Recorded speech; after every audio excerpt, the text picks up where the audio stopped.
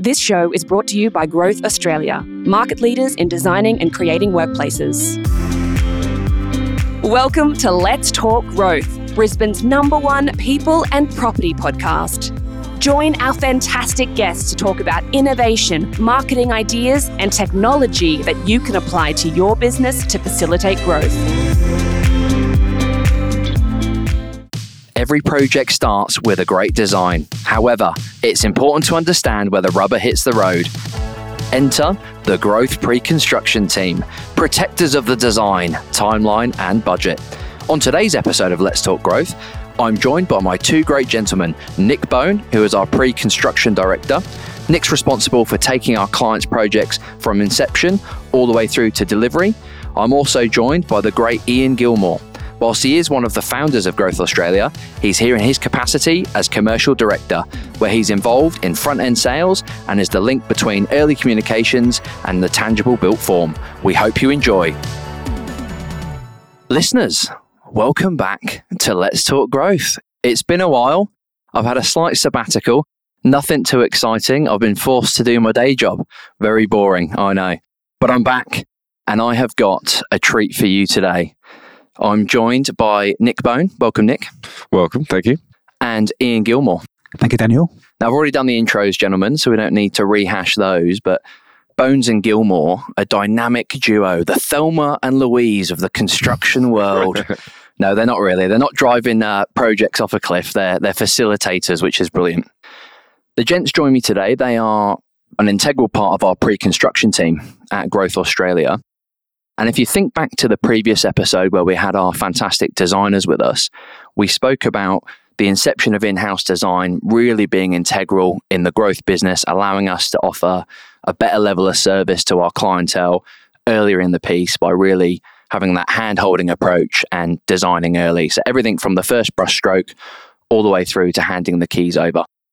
I personally think one of the other benefits that we've had and how we've really been able to make that tangible is investing in the pre-construction team, which is why I thought it's a great opportunity to have you both in here today to talk about when we get that great design, how do we then make the magic happen and how do we get it to site? And then how do we make sure the integrity of that design and build carries through?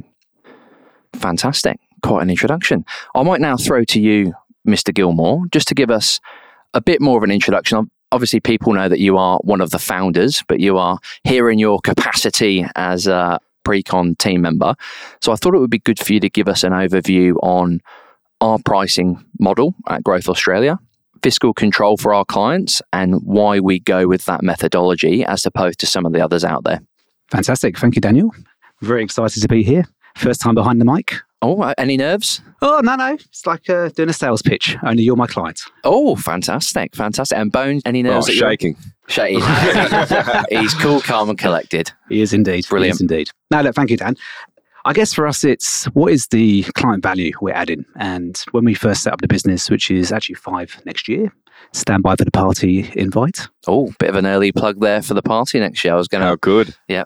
Hopefully we can draw all our clients in. So now when we set up the business, it was very exciting because we had this opportunity to really take them on a procurement model, which I think is probably the safest pair of hands for our clients. So when we're talking about procurement, a lot of our clients, they've got a few options to them. So we offer D&C model, which is the design and construct model, and we turn our designs into a GMP. Now, GMP for us is a guaranteed maximum price. So what we're saying there is the client gets a test bit, which obviously our lovely design team work on. They then hand it to the client, and the client firstly wants to know, well, how much is that going to cost? So part of our pre-con role is to ensure that we can put $1 square meterage against that design that not only fits the client's budget, but also fits in with what the market's doing at the moment. So for us, it's having that ability to price a schematic plan. There's a methodology called LST, which is lump sum tendering. It's a war of acronyms early, isn't it? It is indeed. It is. I will keep explaining as I say. No, much appreciated. For my benefit, more than anyone else's. Fantastic. Awesome.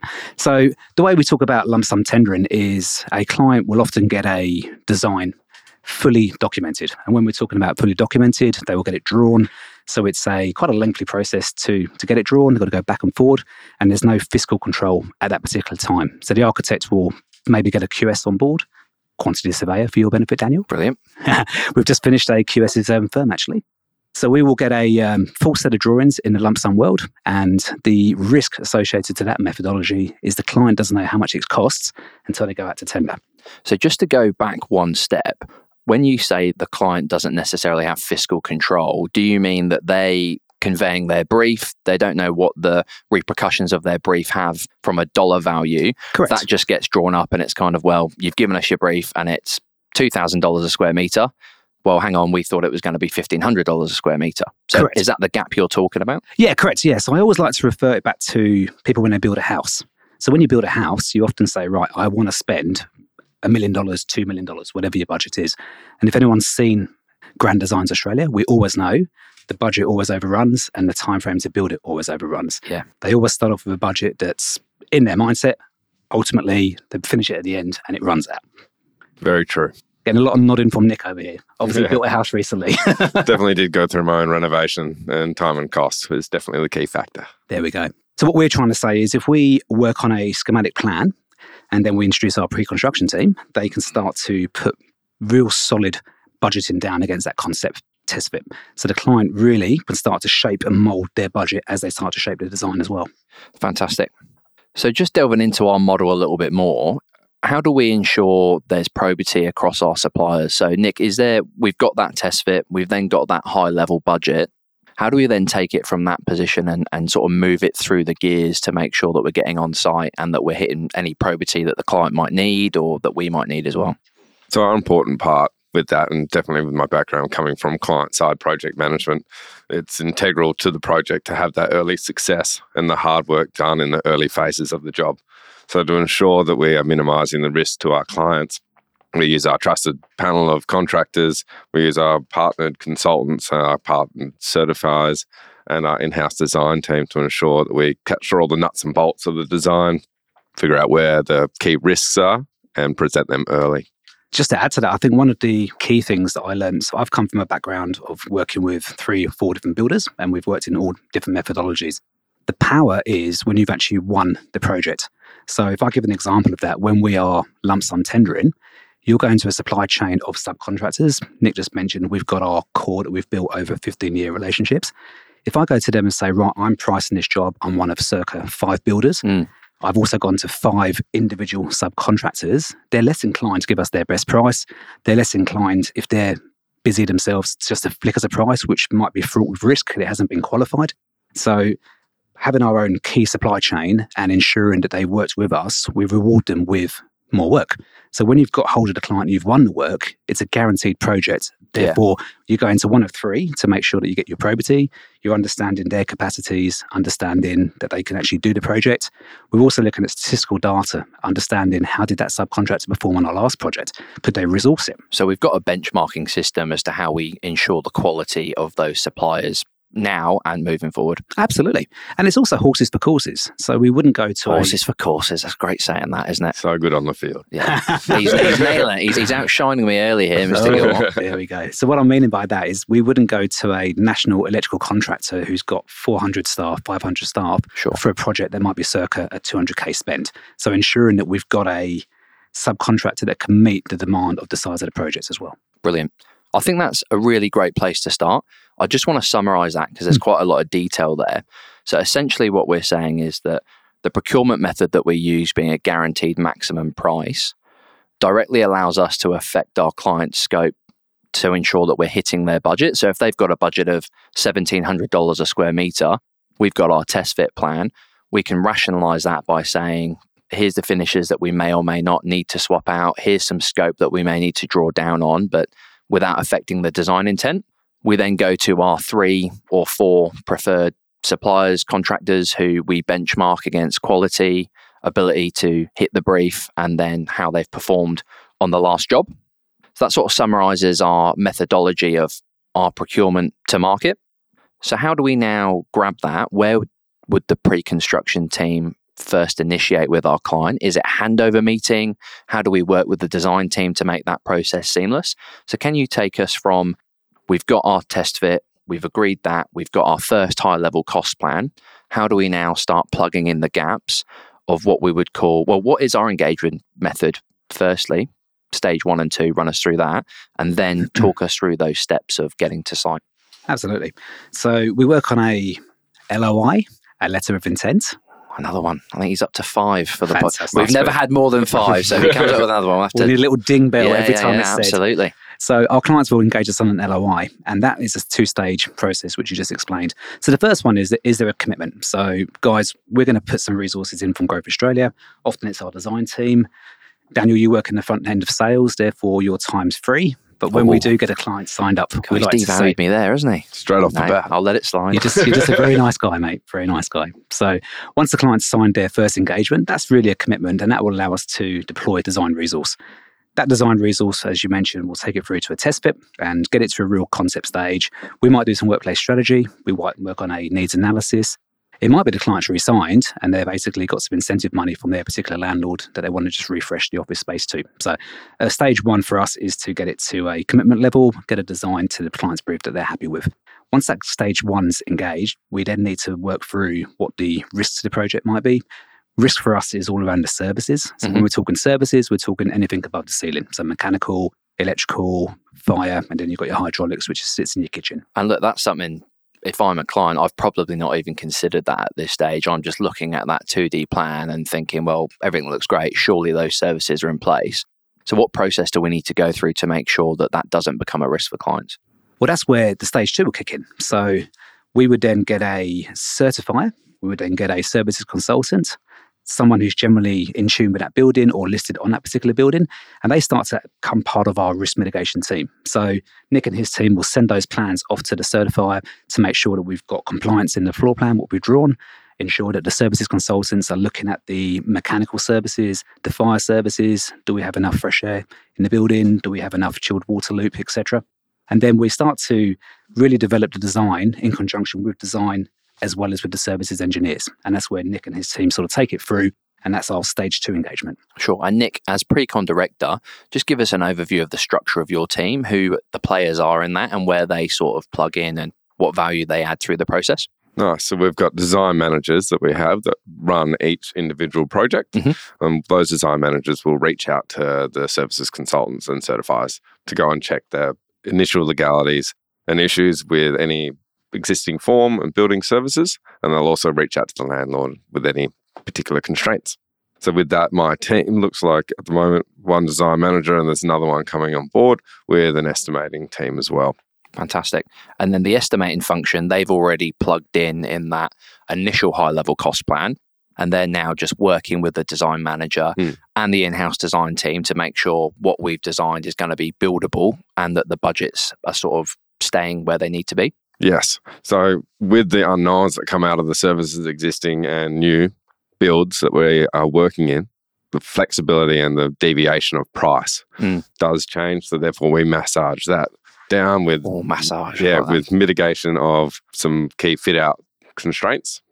As in we might knock back a few office spaces and not do operable walls, so we have more budget for the fixed costs that we find through the services. It's probably worth mentioning as well there that the client's always in control of the budget. Sure. So whenever we have these meetings in the sort of pre-con phase, the client's being updated with a cost plan associated. So if we're going for a target budget of circa $1,800 a metre, and then they put all their scope in, that might come out slightly more, it might come out slightly less. So Nick's team will really work with that client hand in hand, understanding, look, your mechanical's coming in a little bit higher than we might have allowed for. We've increased it here, so to offset that, we've reduced some joinery over here. Is that a fair assumption? Yeah, that's correct. So we're not then just passing on a straight variation saying, hey, look, the mechanicals come in over.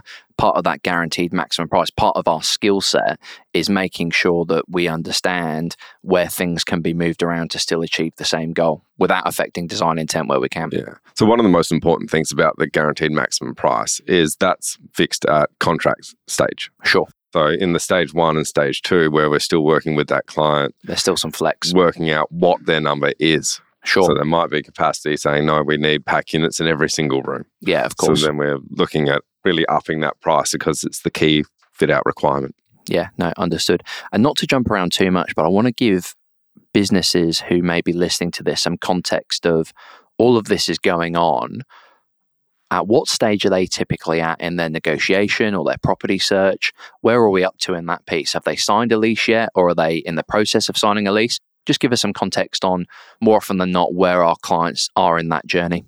I can feel another acronym coming on, Dan. Oh, I'm ready. Here we go. I've got the notepad out now. This is very educational. Number 6. So often or not, we will work with our clients before they've selected a building. So part of the design podcast you probably heard was to take a ghost fit to the market, allow our clients to understand how much space they need. Once they've got that, we will generally select a preferred building, and that's where they sign their, you ready? HOA. Oh, Dan, you're an ex-leasing agent. Off the tongue. Ex-leasing agent, Dan, do you want to explain what a HOA is? That's a heads of agreement, which is your initial term sheet that you would negotiate. It's a non-legally binding document, but it essentially outlines the main clauses of a deal. And Nick, formerly being a landlord, you'd be very versed in some of those clauses, but it allocates the incentive, the headline rent increases, outgoings, those types of things. Yeah, correct. So we talked about a commitment for our stage. So that's really where the tenant has committed to a landlord or to an asset. That's generally where we get involved in that pre-con phase. So our stage 1 engagement is prior to help them select the building. And then once they've selected that building, our stage 2 would kick in. We believe, rule of thumb, anywhere between 6 to 8 weeks, maybe slightly longer in today's market, is where they would negotiate from their heads of agreement through to a lease. So talk to me about where the risk sits in that 6 to 8 week period, because we've got 3 interested parties. There's 3 parties there that are in good faith negotiating or working towards a deal getting done. You've got the landlord who has had a signature from a tenant saying, yes, we want to move to your asset and your building on this rent, this size for this amount of term. We've got the tenant who is eager to move in, and typically they're now discussing with their existing landlord what they need to do from make good obligations, but they haven't legally committed to that space yet. So there's a little bit of limbo there. And then you've got ourselves, the fit out design and delivery provider, who are very much, are we wearing the risk of the costs that are needed to keep that on track because we don't have a contract yet and there's no lease yet? So how do we negate that as our team and work with our clients to make sure that we don't lose time on the project, we keep things moving, but we make sure that no one's overexposed to risk? It's a great question, Dan, and it's one that we had to evolve as well. So the stage 1 engagement for us is that obligatory, just to understand what's the space requirements, we do a space fitting. And what sort of costs, just ballpark figure for that stage 1 engagement to get a design, a cost plan and some due diligence on the building that you're moving to? What are we looking at there? It depends on how many buildings we're doing, but I would say between 8 and 10K. Okay, fantastic. So quite an arbitrary figure that is correct, yeah. Doesn't overexpose anyone. And then the stage 2 fees, as Nick explained, is to get some preliminary advice from the services consultants, to get from the certifier. We might need to do an FER review. FER, Dan? Jeez. Fire engineering report, mate. Oh, wow. You're teaming up on me now. Brilliant. So that, as I mentioned, that's doing the risk mitigation up front there as well. So unfortunately, the services consultants based on a building, they have tenants signing HOAs all the time, so they can't work for free. Sure. We've got to do a financial commitment to those guys too. So the way we risk mitigate that is we're preempting in that very first client meeting with our clients, guys, have you guys done a fit out before? 80% of the people haven't, so we've got to be that safe pair of hands for those guys to take them through the journey. Definitely. So what we do is we try to say, look, if you can accrue or have a pot of money circa 40 or 50K put aside that sits outside of the landlord incentive, that's going to really allow us to get you to a level of risk mitigation, almost a full set of plans and a budget which is going to be within 5% variance by the time you get to your lease execution. You asked the question previously, what are the risks? The other risks is clients making decisions. So sure, yeah, absolutely. When you're working, and Nick, coming from Dexys, you would have had some big corporates, I'm sure, in your buildings coming through where the lease negotiations could be longer than that 10, 12, 14 weeks. Yeah, the decision-making process has always been tricky because you get multiple stakeholders that want different things and then multiple constraints to design that affect different aspects of it, and also the current climate. So during the big COVID period that we had, everyone moved back to more of an office, quiet booth, VC room scenario, and now everyone's coming back and COVID's settled down to some degree. Everyone's looking back to that more open workplace. So we've also seen the legal fraternity, which we've done probably 8 or 9 legal firms this year alone. The legal fraternity is so busy. So when clients engage their lawyers to go through the conveyancing part and to put their lease together, we're actually waiting on third-party people to come back. So we can go as fast as we can, but it's that endorsement from the third-party consultants who sit around the building lease as well as the client's infrastructure as well, which often not can be a risk to the timeframes. So when we first start talking to clients and we get that initial handover from the sales team from the LOI stage 1 and moving to stage 2 where the pre-construction team really gets their teeth into the project, we work with that client about knowing what their key drivers are, what their lease commencement dates, any big risks that they have.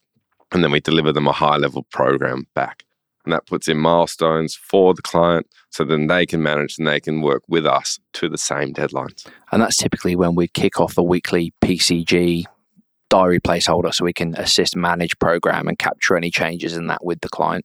Correct. Fantastic. I'll do your role there. PCG, Project Control Group. Oh, there we go. Give yourself a mark as well, Dan. I've done one there. I didn't I think even know we've got it. 8 now. I think we have. We can't go past 10. I won't allow it.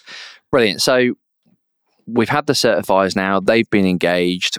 Let's assume we've had landlord approval. So we've submitted some drawing with the level of detail that the landlord's comfortable with, where services are going. The FER has been taken into account and logistics and everything's ticked off. Are we then engaged into a formal contract with our client, or what are the steps now from getting those building approvals to getting through to being on site with the client or with the project? So that would build, as you just described there, the full construction pack that we would send out to trades and get it building on site. So we would share all that documentation with the client and the landlord to make sure we get full sign-off. That would build the final dollar value for the construction contract. Once that's signed and agreed, we'll set that finalisation date with the client to start on site and then do an introduction to the project team. Fantastic. And just high level, in that full construction pack, what are some of the things that are maybe some of the more exciting things that the client can review in that pack? Is there elevations? What can they expect to see in one of those? Yeah, so you probably recall from the design presentation, we did the renders. So the renders... I do love renders. They do look great. I'm not a very visual person, so they always really help to assist in that. That means you are a visual person. Well, there you go. He's tried to snooker me on my own podcast, hasn't he? I apologise. So no, I think of the renders... Gil, I'm not having him back. Outrageous. He's trying to be a blooper. I'll be asking the questions, thank you. So from the renders, you get to see, which is one of the client's most favourite things, the kitchen. So within our kitchen, we've got the joinery elevations. We've also got the finishes, which starts to get adopted into the renders. So when we're talking finishes, we're looking at the tabletops for the kitchen. Is it stone? Is it corian? Is it a laminate, etc.? Just quickly, give me the difference between joinery and a furniture item. So joinery is fixed. It's manufactured.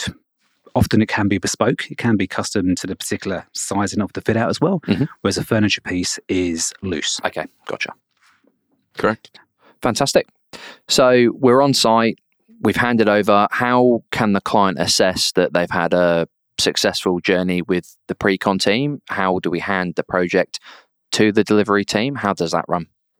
And what are the tangible things that the client will receive at that handover point? So I feel like the key measure of success out of the pre-con team is if we hold true to the early program that's delivered at the start. So the faster we get through that process and the more definitive we have with our documentation means that we've got a really good brief. We've met the requirements of the client. We've gone and the market's responded back with a quick turning around of services drawings and certification reviews. And the landlord's all on board. So the quicker we do that, the more time and cost we can have in the pre-warm-up to getting on site. It's a great statement there too. We love a client who's come to us with a lease expiring circa about a year out. When you get into that sort of 6 months expiry, the process can take 6 months. So I think a successful handover is giving our delivery team enough time to hit their contractual practical completion date. And there's a lot in the market at the moment and the news, and people are very well aware, residential, commercial, long lead time items.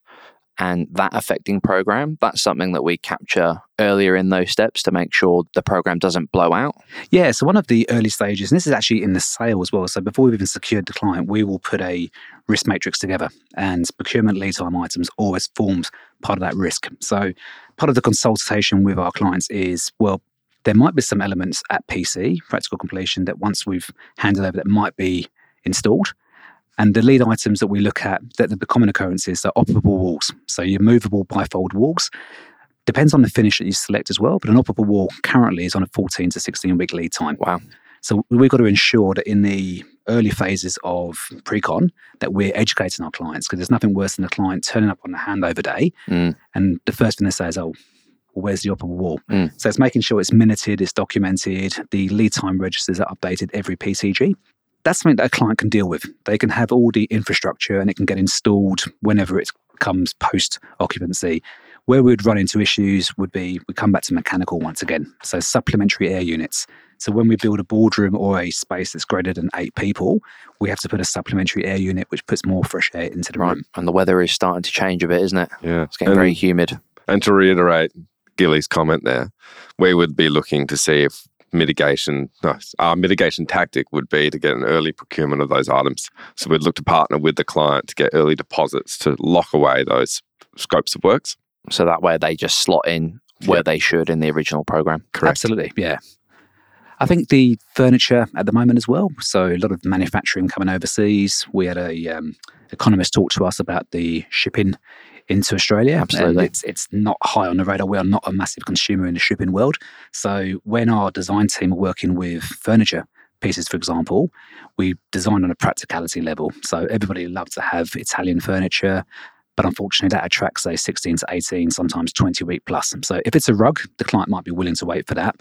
But if it's a task chair that's needs to be there on operational day one, then obviously they'd stick with local manufacturers and local suppliers. Fantastic. That's been really informative. To round out and to finish off, I don't want to put you on the spot, but if you could just give us in sort of 15, 20 words, how do we summarise the role that the pre-construction team play in the Growth Australia process? What would we like to leave listeners with? I would say... No acronyms. No acronyms. They are in a safe pair of hands from the outset. They get a pragmatic and thought design that fits their budget, and the pre-con team will ensure that the construction is delivered on time. He should be back in the sales team, shouldn't he? Mr. Bone, any advances on that? I'd consider it a safety net for the client. Yeah. So instead of the client acting as their own PM and going out and sourcing all this themselves, they get that in-house with us. We can manage them through the whole process. They can feel comfortable and confident knowing that their fit out is going to be exactly what they want.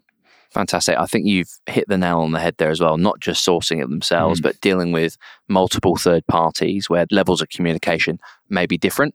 We capture all of that. We capture all of the scope, all of the amendments under one roof and make sure that that's consistently conveyed across the project. Nailed it. Absolutely. We always talk to clients in the early phase who haven't done a fit out before. We understand they've still got their day jobs to do as well. Sure. And doing $1 million build, if you've not done it, can be quite daunting. There's a lot of moving parts. There's a lot of information coming through. So I think if we continue to offer that one point of contact as we go through our design to our pre-con to our delivery team, the pre-con guys stay right the way through to the end of the project to ensure the information between what comes out of pre-construction into the delivery team, they've always got a point of contact to refer back to. Fantastic. I think that's a great place to leave it. I would like to thank our fantastic, loyal audience for continuing to listen. And we'd like to thank you both, gentlemen, for your attendance today on Let's Talk Growth. Thank you, Dan. Fantastic. Thanks, Dan. Thank you for listening. We hope you enjoyed the show. And remember, if you've got any questions about any of the topics or you'd like to join us on one of the podcasts, please contact us via talk@growthaustralia.com.au. See you next time.